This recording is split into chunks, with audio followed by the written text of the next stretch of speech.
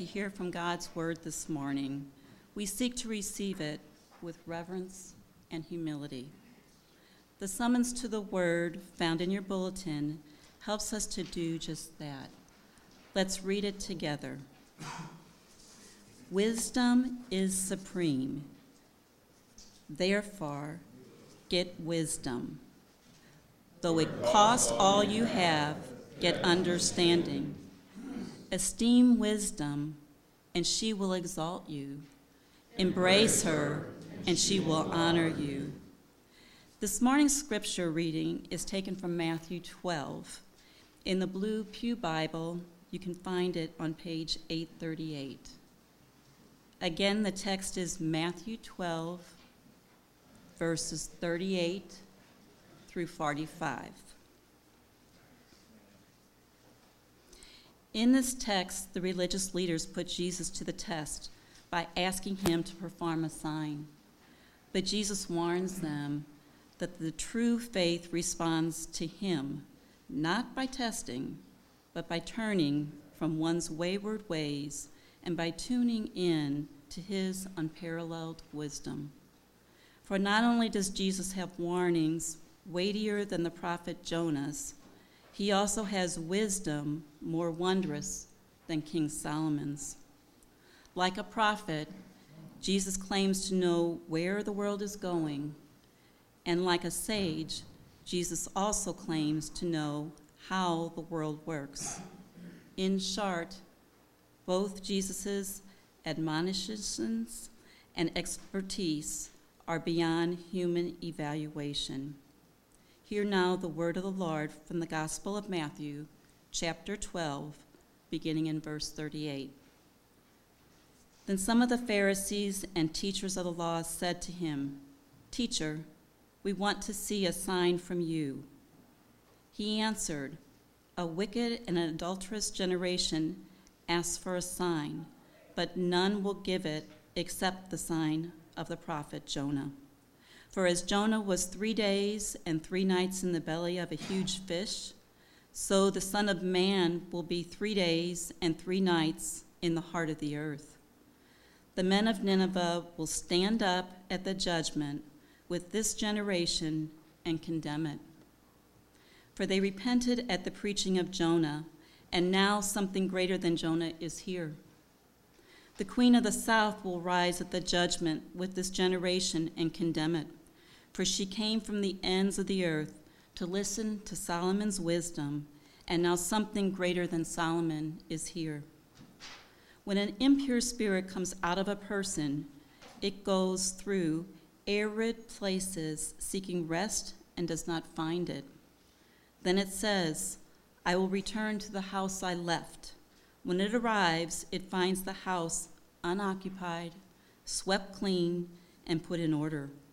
Then it goes and takes with it 7 other spirits more wicked than itself, and they go in there and live there.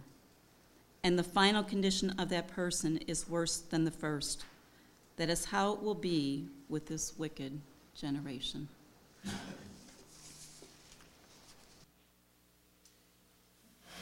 Thank you, Linda. Let's see, as we turn to consider God's word this morning, we're entering into a new time of year. We will be exploring the book of James in the weeks to come. And I'm really looking forward to that this morning, though I want to preface or begin our series here in Matthew 12 for reasons that we'll see in a bit here. But I want to start this morning actually with a children's story. It's a Christmas children's story. It's one that Sarah discovered at the library and read to our children this past Christmas holiday. And it begins with an old man who is in bed. It's 4 a.m. in the morning, and he woke up not because of his alarm clock or anything like that, but simply out of habit. Because all his life he had woken up around 3:30 or 4 a.m. And the reason for that was because he grew up on a farm, on a dairy farm. And his father, when he was 15, when he himself was 15, his father would wake him up in the morning, and they would go out together and they would milk the cows. And he tells the story. There he is in bed at 4 a.m. in the morning. He goes back. He sort of thinks back and remembers all those years ago to when he was 15. And he recalls that several mornings before Christmas, he happened to wake up unexpectedly at 4 a.m. and started to make his way down. Usually his father had to sort of push him out of bed, force him out of bed. But this particular morning, for some reason, he woke up. And as he was walking down the stairs, he heard his dad talking to his mom, saying, "I wish I didn't have to wake up our son so early. I wish I could do the work by myself. I hate seeing him, just wiped out every morning. 4 a.m. he's sleeping. He needs to sleep. He's growing. I wish I could just have him stay in bed. I wish I could do the work by myself." And the boy recalled that when he heard his dad say those words, he said, "For the first time in my life, I realized that my dad really loved me."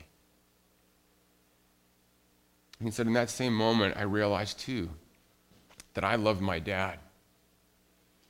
He said, the next morning I was able to get out of bed. My dad woke me up to milk the cows like usual. He said, I did it in a different way. I did it out of a sense of willingness, not because I had to, but in a sense because I wanted to. Why? Because my dad loved me, and I loved him.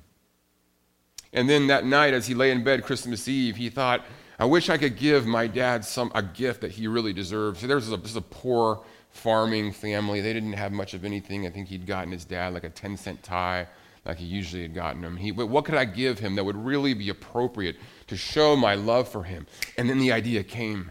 He said, what I'll do is I will wake up extra early tomorrow morning, around 2:30 in the morning. I will go out, I will milk all the cows, and I'll jump back in bed before my dad knows. And so sure enough, 2:45 the next morning, he wakes up, goes out there, slips on his clothes, creaks, steps very carefully down the creaking stairs, goes out there, gets all the work done, is able to slip back in bed just as he hears his dad get up. And his dad walks in the bedroom and opens the door like usual, wake up his son. Son, it's time to get up now. I'll start the work outside. And the son pretended to be tired. Oh, okay, Dad, all the while smiling, realizing that what his dad would see. And just to back up, at one part in the story, as he goes out that morning at 2:30 in the morning, he realized that he was milking these cows in a way that he'd never milked them before. Milked them with a sense of joy, a sense of anticipation, a sense of almost laughing at not being able to wait to see what his dad would do. When he walked out and saw that all the work was done. And so sure enough, he kind of laid in bed there. And about 5 minutes later, his dad came back inside. And he walked into his son's room. And with a mixture of laughter and tears, he said, wow, what a surprise. And there was a moment between a father and son of such love.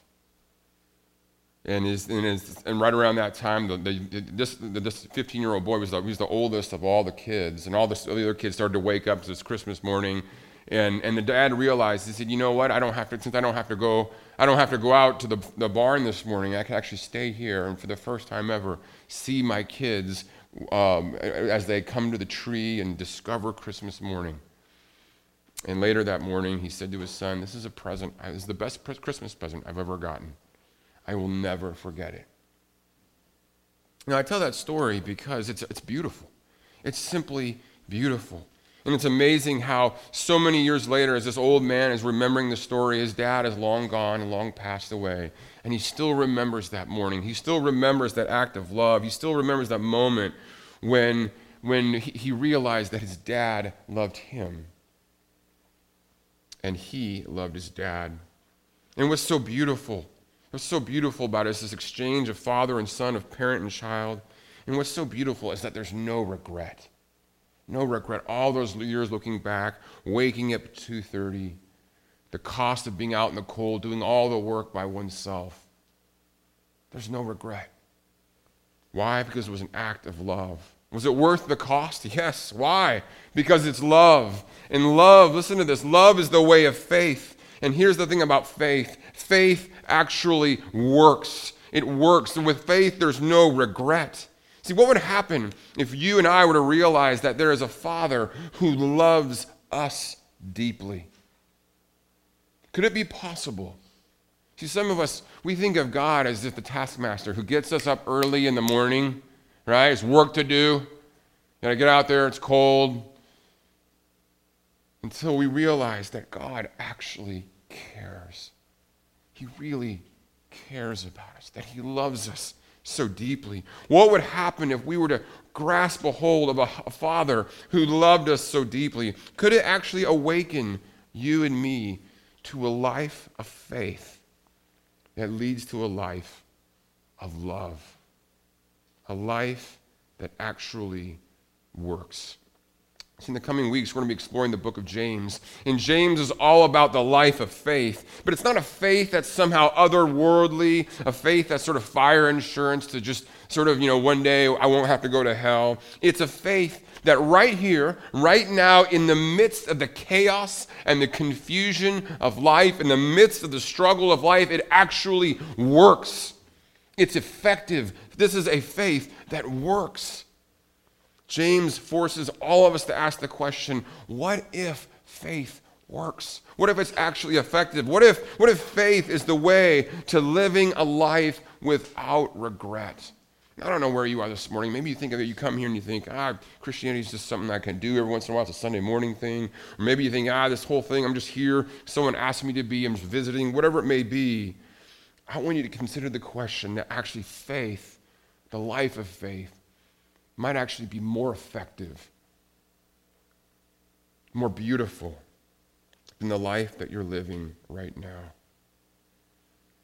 So I don't know how many of you have jumped on board here as a congregation this year. We're reading this devotional book written by Tim Keller called God's Wisdom for Navigating Life. I'll be referring to it most every Sunday. It's a daily devotional. It takes about 45 seconds to a minute to read. It's just simply each day, 365 days, one page. And Keller just, more days than not, we're on day 5. It's been wonderful. It just nails it. Very thoughtful. And it's a reflection on the Proverbs. It's called God's Wisdom for Navigating Life. And it's from the Proverbs, Meditations in the Proverbs. And the Proverbs, of course, are wisdom literature. And the book of James as well is a book. It's the New Testament book of wisdom, because there's so much in there about living life right now. And Keller, on day 4, he writes this: discernment, which is an aspect of wisdom, discernment is the ability to tell the difference between not just right and wrong, but also among good, better, and best. See, wisdom, a faith that has wisdom, is a faith that not only tells the difference between right and wrong, it's a faith that actually is able to go to discern what's best. What if a life of faith is a life that's actually better? Now, if James speaks of a faith that actually works, that is to say, it's a faith that's effective, he is also speaking of a faith that actually works in the sense that it's active. It's a working faith. And as we'll see in James, a faith that isn't working is actually a fake faith. Let me explain what I mean by that. What I'm going to do, I'm going to actually call up a teenager here. Do we have a teenager? AJ or maybe Nick?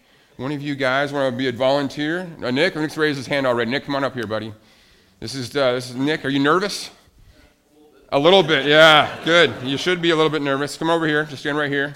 Nick, if I were to give you my keys, now think about this carefully, okay? I'm going to give you my keys. You don't have a car, do you? No. No, okay, so this might be a good opportunity for you, right? So if I were to say, Nick, I'm going to give you my keys. I'm going to take them here. And I say, here's my car, it's yours. Now, if I were to do that, would you believe me? No. Okay. Well, excellent. Why would you not believe me? Because this is important to you. Yeah, okay, good. I got the offense back. Thank you. That's great. That's right. Trust me with expensive. Okay, that's good. So, and as a pastor, I provide for my family and things, but do I have the resources simply to go out and buy cars and give cars away? Probably not. Probably not. Yeah, good answer. Now, but what if though I were to give you my keys, and I said in the drink container in my car in the console between the 2 front seats is a $20 bill. And you can go out there right now and you can grab it and it's yours if you want it. Would you believe me? I might believe you then, yeah. You might believe. Okay, so I'll hold out the keys here and we'll decide if he believes me. You can go right now if you want to. All right. All right, go for it. It's up to you. All right, so go quickly. We're all waiting, Nick. Go out there. He's going. Hold on, Steve. Hold on. So now, while we're waiting here, why did he go? Why did he go? Why did he work? Why did he do it? He believed me. He believed me, right? Now, let's say that he didn't believe me. What's this? He's out there. He's going to take the car and drive away. He's looking. Did he go the wrong way? Is that what he did? Oh, yeah, that's right. I should have told him which car it was. That would have been wise. I didn't put that in my notes. I just assume everyone knows the pastor's car. I don't know. But the idea is very simple. If you really believe something, you will do it. That real faith really works. It's at work. It's active. See, James wants to persuade us of two things. That faith works. He's back. Sir, did you find anything? Excellent. There you go. All right, give Nick a round of applause. Nick, go ahead and go ahead. There you go. So important. This is key. True faith goes to work. It takes action. Why? True faith is active because true faith is effective. It's actually better. It's wise. See, real faith sees wisdom and goes after it. See, it goes to work, even at cost. See, importantly, this is so important. Can you guess what James would say about a faith that doesn't work? A faith that's inactive, a faith that just shows up on Sunday mornings, a faith that goes through the motions. What would he say about a faith like that? It's a faith that hasn't believed. It's a fake faith. Why? Because it hasn't believed that faith is effective, that faith really works, that in the fog and friction of life, in the struggle of life, that faith is actually more effective, it's better. See, this fake faith actually prefers a life that doesn't work. Doesn't work at all. It's broken. So let me ask you again this morning, what if faith actually works? What if it's really effective? What if faith is actually active? What if it actually does something? I don't know about for you, but for me, that's kind of scary. It makes me wonder, is this whole faith thing just, for me, a joke? Will I be found out one day to be a fraud? My faith is just convenient. It's selective. It's a sort of self-selective thing, selective obedience. It's convenient. But James is going to force us to ask difficult questions. Is my faith at work? Does my faith work? In the midst of chaos and confusion, does faith just go out the window? Or am I realizing actually this more than ever in the fog and friction of life, my faith is working. It's doing what it's supposed to do. It's holding me. It's encouraging me. It's guiding me. So James will maintain that faith works. Why? Because of something called wisdom. True faith gives us access to true wisdom.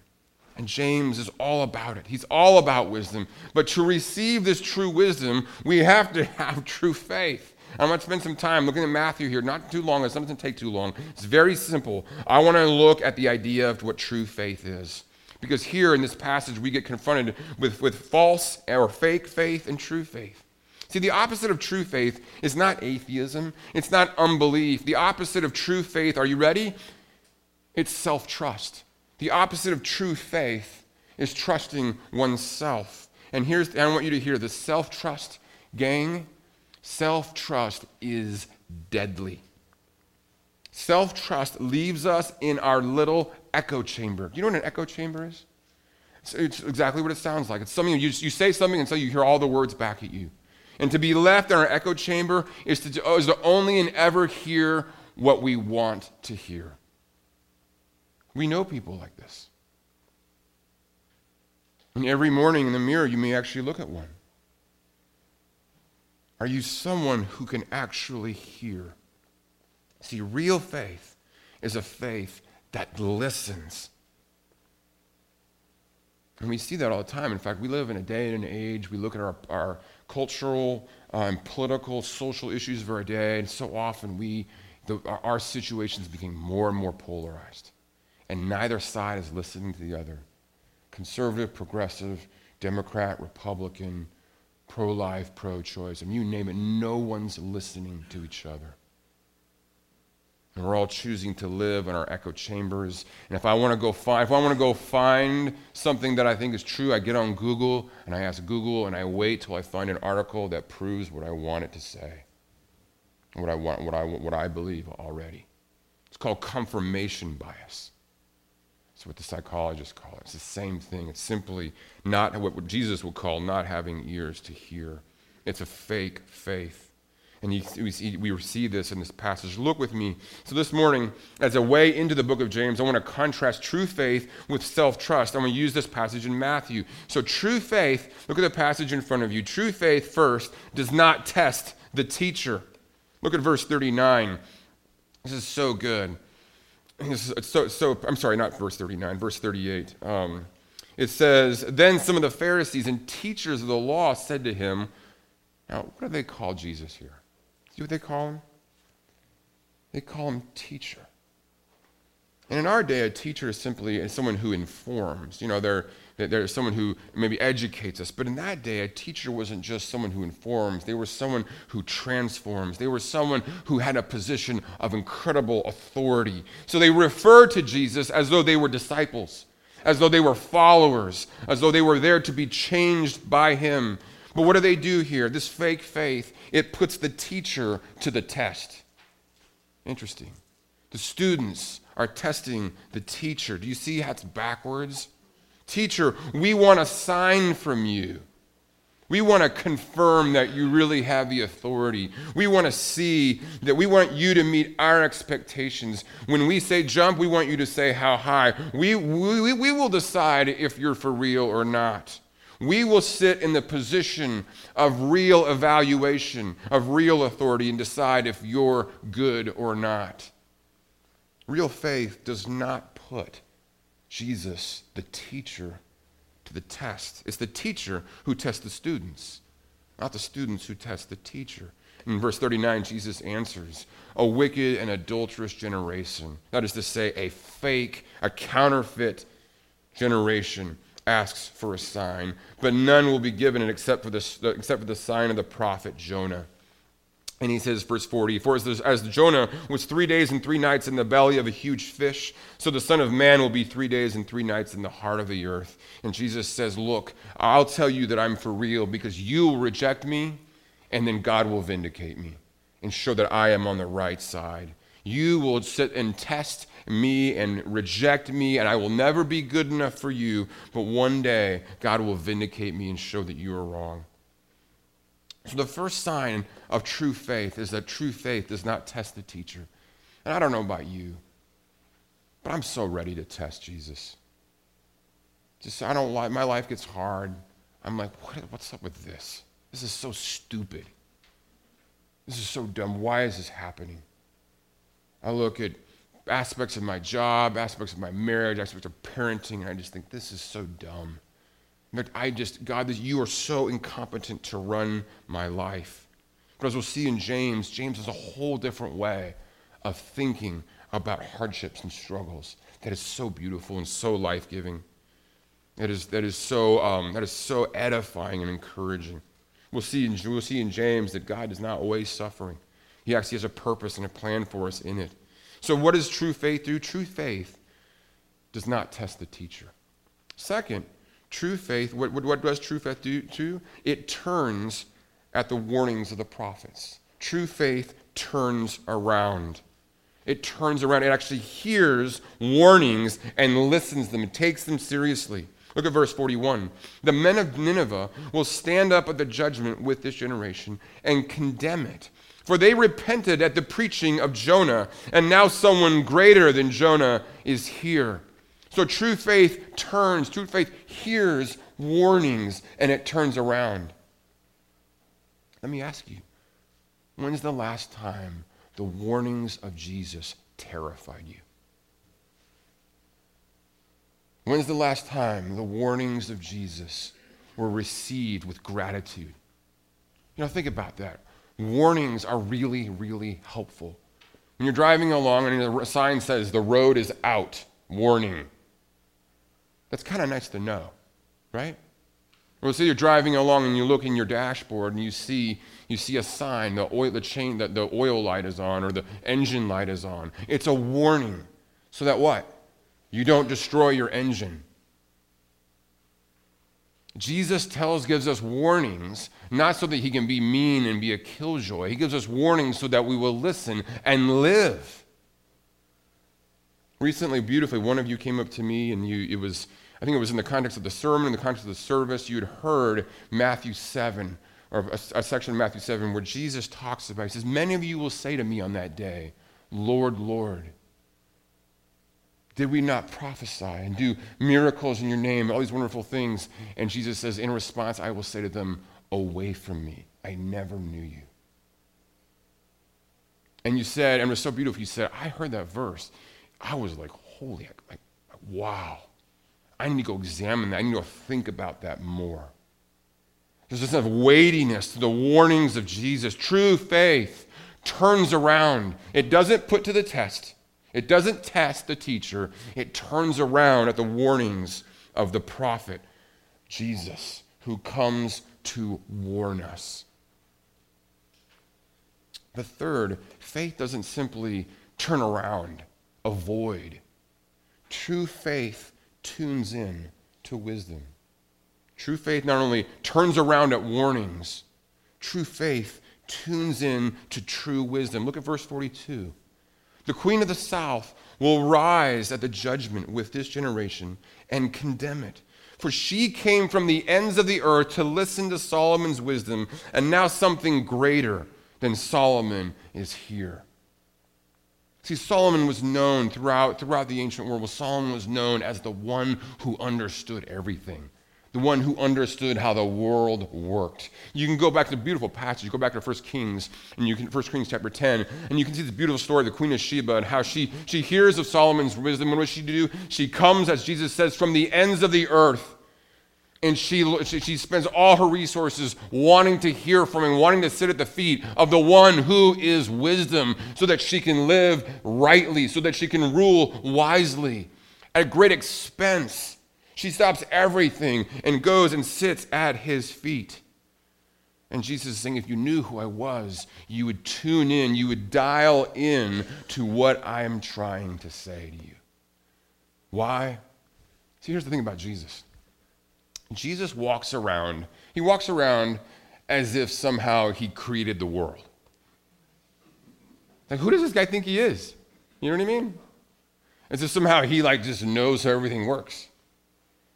That's how he acts. I mean, when I was at Cambridge, I had the privilege of sitting at the feet of some of those brilliant men and women in the world, just amazing scholars. And what's so amazing about them is, seriously, the sign of a great scholar is this: caution. They're incredibly cautious. They're judicious. They're careful. They're not ready to make these grandiose statements. They're very humble in what they know, and they often admit what they don't know. And so they're careful, they're cautious. They say, I don't know about this, I don't know about this, I don't know about this. I do know this, I think I know this. They're very careful. Jesus never talks like that. He just says, I tell you the truth. Boom, and lays it out there. Who talks like that? I mean, who does that? That's crazy. There's no qualification. There's no I don't know about that one. One time I was talking to a guy who was he was working with he's working on this is actually a true story. The government U.S. Air Force was trying to build a laser. It sounds like something from a movie, but we're trying to build this laser. It's called the Airborne Laser Program. We decided it would be a cool idea to have a laser on a 747. Anyway, so I was talking to this guy, and he mentions this other guy. He's like, yeah, you think I'm smart? This other PhD guy, he's really smart. And the way that he expressed how much smarter he was, he said, that guy's confused on a whole nother level. Isn't that great? I love that line. And you think that's intelligence is when you are confused at a whole different level. You're still confused, but you're confused at a whole different level. See, Jesus is never like, yeah, I don't know how that works. He's never like, who knows? I mean, there's a couple lines that we can talk about where Jesus says, I don't know this or something. But it's simply a fact that he doesn't know. It's not like he doesn't have insight into you and me. So listen to this. What if Jesus knows you better than you know yourself. We live in an age of identity. In fact, I just overheard this the other day. I was out and about, and a woman said to another woman, she said, "You do you, girl." You remember that phrase? You do you. You be you. You do how you think you should do. And I thought about that, and I said, yeah, I mean, I should do me. I should do me. I should do that. I should, whatever. I should try to be myself more often. And then I realized, I don't think I know who I am. I'm 42. I'm still learning who I am. And what if Jesus knows me better than I know me? If I'm going to do me, if I'm going to be myself, I'm going to self-identify. How can I self-identify? Because on Monday, I'm different than I am on Tuesday. Wednesday, I'm even more different. I change just regularly, all the time. But Jesus calls us, here Jesus is saying that one greater than Solomon is here. One who has insight into all of life here right now. And am I dialed into it?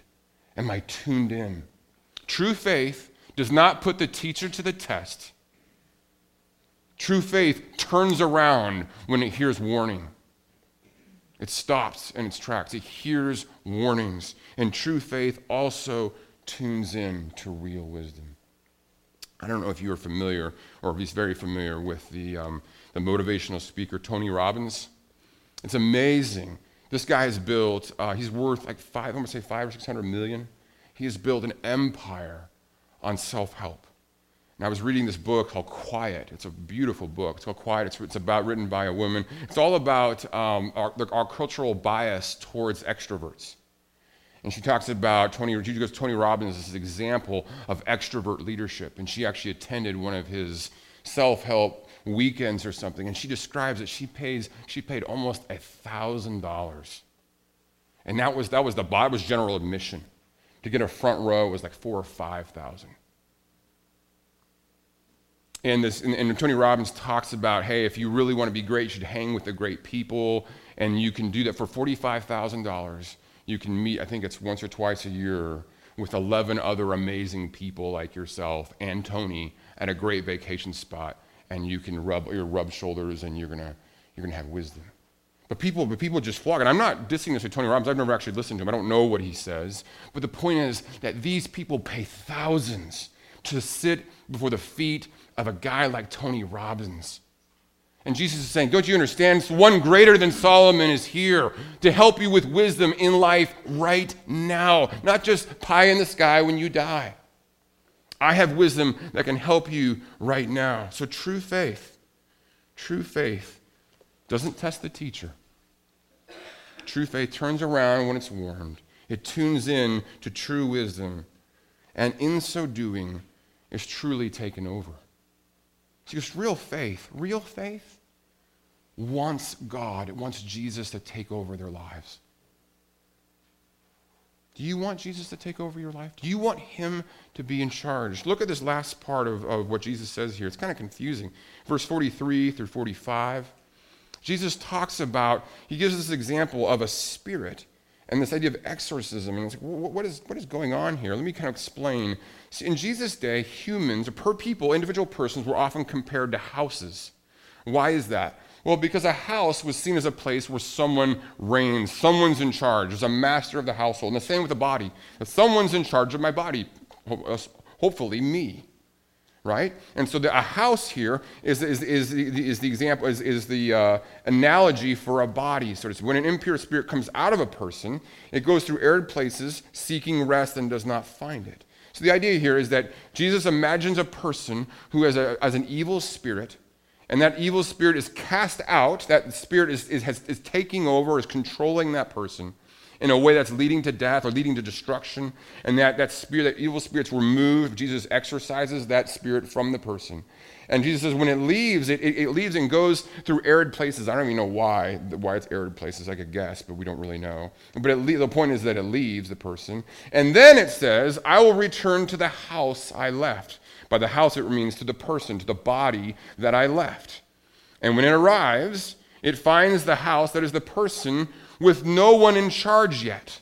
There's no direction. There's no one actually taking over the person. The house is unoccupied, swept clean, and put in order but no one is actually guiding or leading it. Jesus has in mind, has in view, the persons among the community of faith who've decided, you know what, I don't want my old way of life. I know what I shouldn't do anymore. And so they, through forgiveness and coming into the church, they've left some of their former ways. They no longer do these bad things anymore. But they haven't made any further commitments. They haven't set an agenda for their lives. They haven't surrendered themselves to the lordship of Jesus Christ. They haven't said, you know what, I'm going to tune in to the wisdom of the one who is greater than Solomon. I'm going to I'm going to reevaluate everything in my life and live it according to the law of the one who is love. And so this evil spirit returns and finds that everything's just, nothing's really in charge yet. And then what does it do? Verse 45, then it goes and takes with it 7 other spirits more wicked than itself, and they go in and live there. And the final condition of that person is worse than the first. Jesus says, if you aren't pursuing the Lord in the community of faith, you can end up in a place that is worse than you'd ever come in before. You become filled with judgmentalism, self-righteousness, presuming that God is on your side, when in truth, he's nowhere near.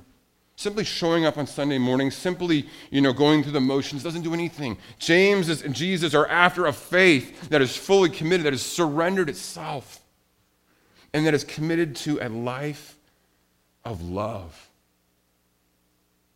Gang, it's so beautiful. Some of you come to me or through discussions, we have these times together of just beautiful counseling. Sometimes it's formal counseling in my office, other times it's over a beer. And it's so beautiful to see the ways that some of you have, at great cost to yourself, at great risk, followed the way of wisdom. And there are times, seriously, when I come to you and I say, look, you come to me and say, hey, look, this is what's going on in my marriage, or this is what's going on at work, or this is what's going on in my heart right now. And I'm like, look, I think what Jesus would say to you, we open Scripture together, and I say, Jesus is asking you to do something that every bone in your body does not want you to do, but believe me, it is the way to life. And it is so awesome. It is so awesome to see some of you go like, yep, okay, let's do this. And you do it. It's so awesome to see. But sometimes,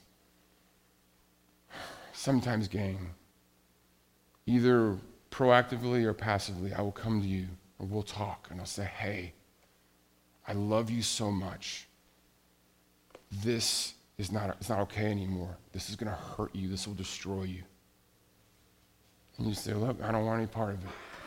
And I'm not here, I'm not the Pope, okay? My counsel could be wrong.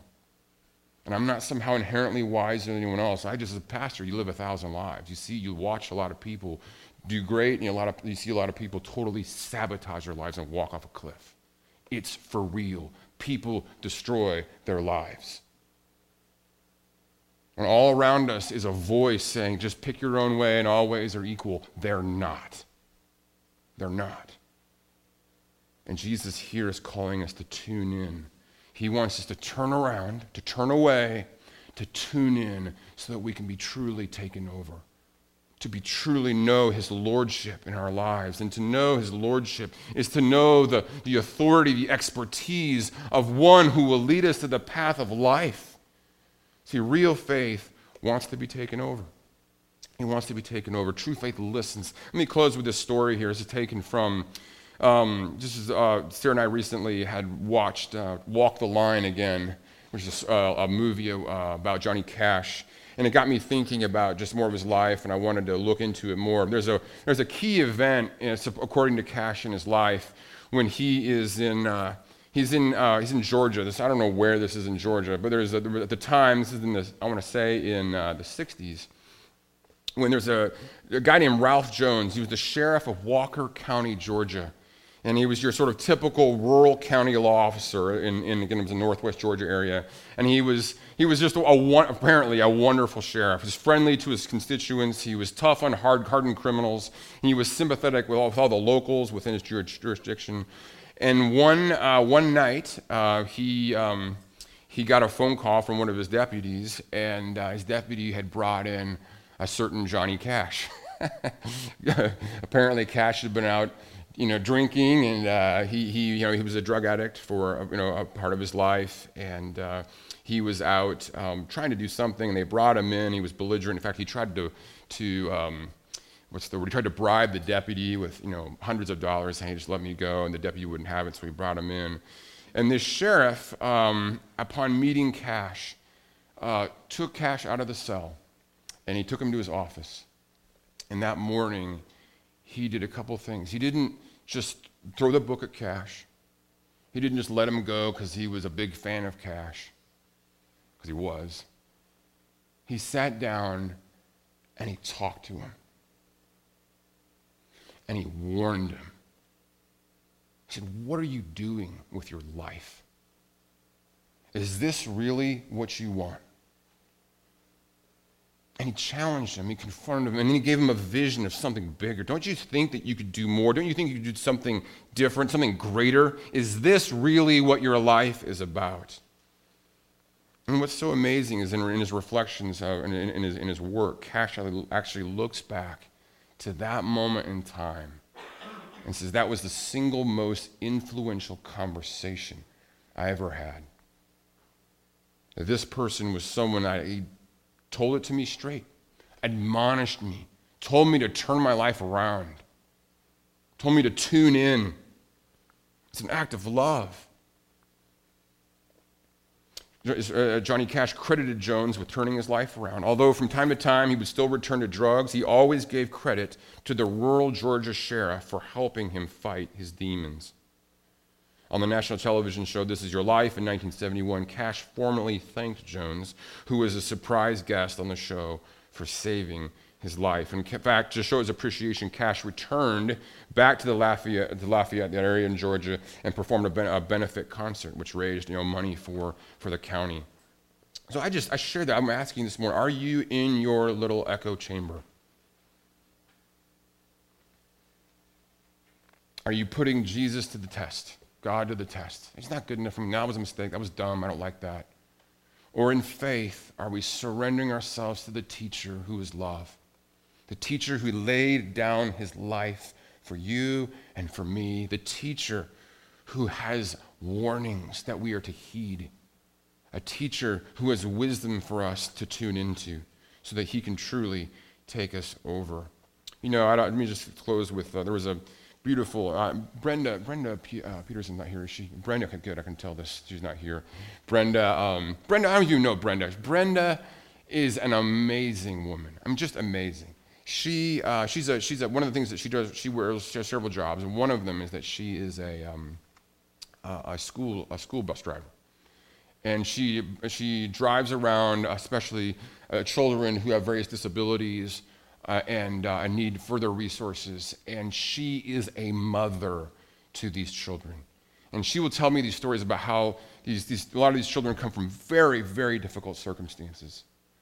And it's so beautiful. And the children, they know that Brenda loves her and that she loves them and they love her. And she's so funny. She talks about how she loves them, but at times she has to be tough on them. They're just kids. They're out there and they're bouncing around. And I guess according to protocol, you have to sit and look straight. You can't be whatever. And so at times she will get up. She'll stop the bus. She'll turn around. She'll get up and look at it and she'll say, "Hey, kids, turn around and tune in. I'm talking to you." And why does she do that? Does she have the right to do that? Oh, yeah. Because she loves them. She'll do anything for them. She has a voice of authority, and it's a voice of love. And that, brothers and sisters, is the voice of Jesus. Let's pray together. Heavenly Father, as we turn to contemplate, to actually taste the body and the blood of your Son, Jesus, we just rejoice. Father, we also look to ourselves in shame as we realize how much we hold on to our foolishness, how convinced we are that we are so brilliant. how convinced we are that we know what's best for us. Father, would you give us a faith? A faith is a gift, and we ask for it right now. Would you give us a faith that works? A faith that is effective, that actually is better, but also a faith that is active, that's so active. Active in love, the way a son loves a father, the way a child loves a parent. Father, would we go about all the things that you've called us to do, not because we have to, but because we get to. Show us the beauty of your law, the beauty of your ways. Father, as we turn to consider the table that you have given us, we recall how you, in your infinite love, gave your Son for us, how he shared fully in our human nature, becoming one of us, enduring all manner of suffering and struggle and loneliness and hardship and betrayal, just like the rest of us. And he lived and died as one of us in order to reconcile us to you. He stretched out his arms upon the cross and offered himself in obedience to your will as a perfect sacrifice for the sins of the whole world. And Father, it is his death that we now proclaim, and it is in his glorious name that we pray. Amen.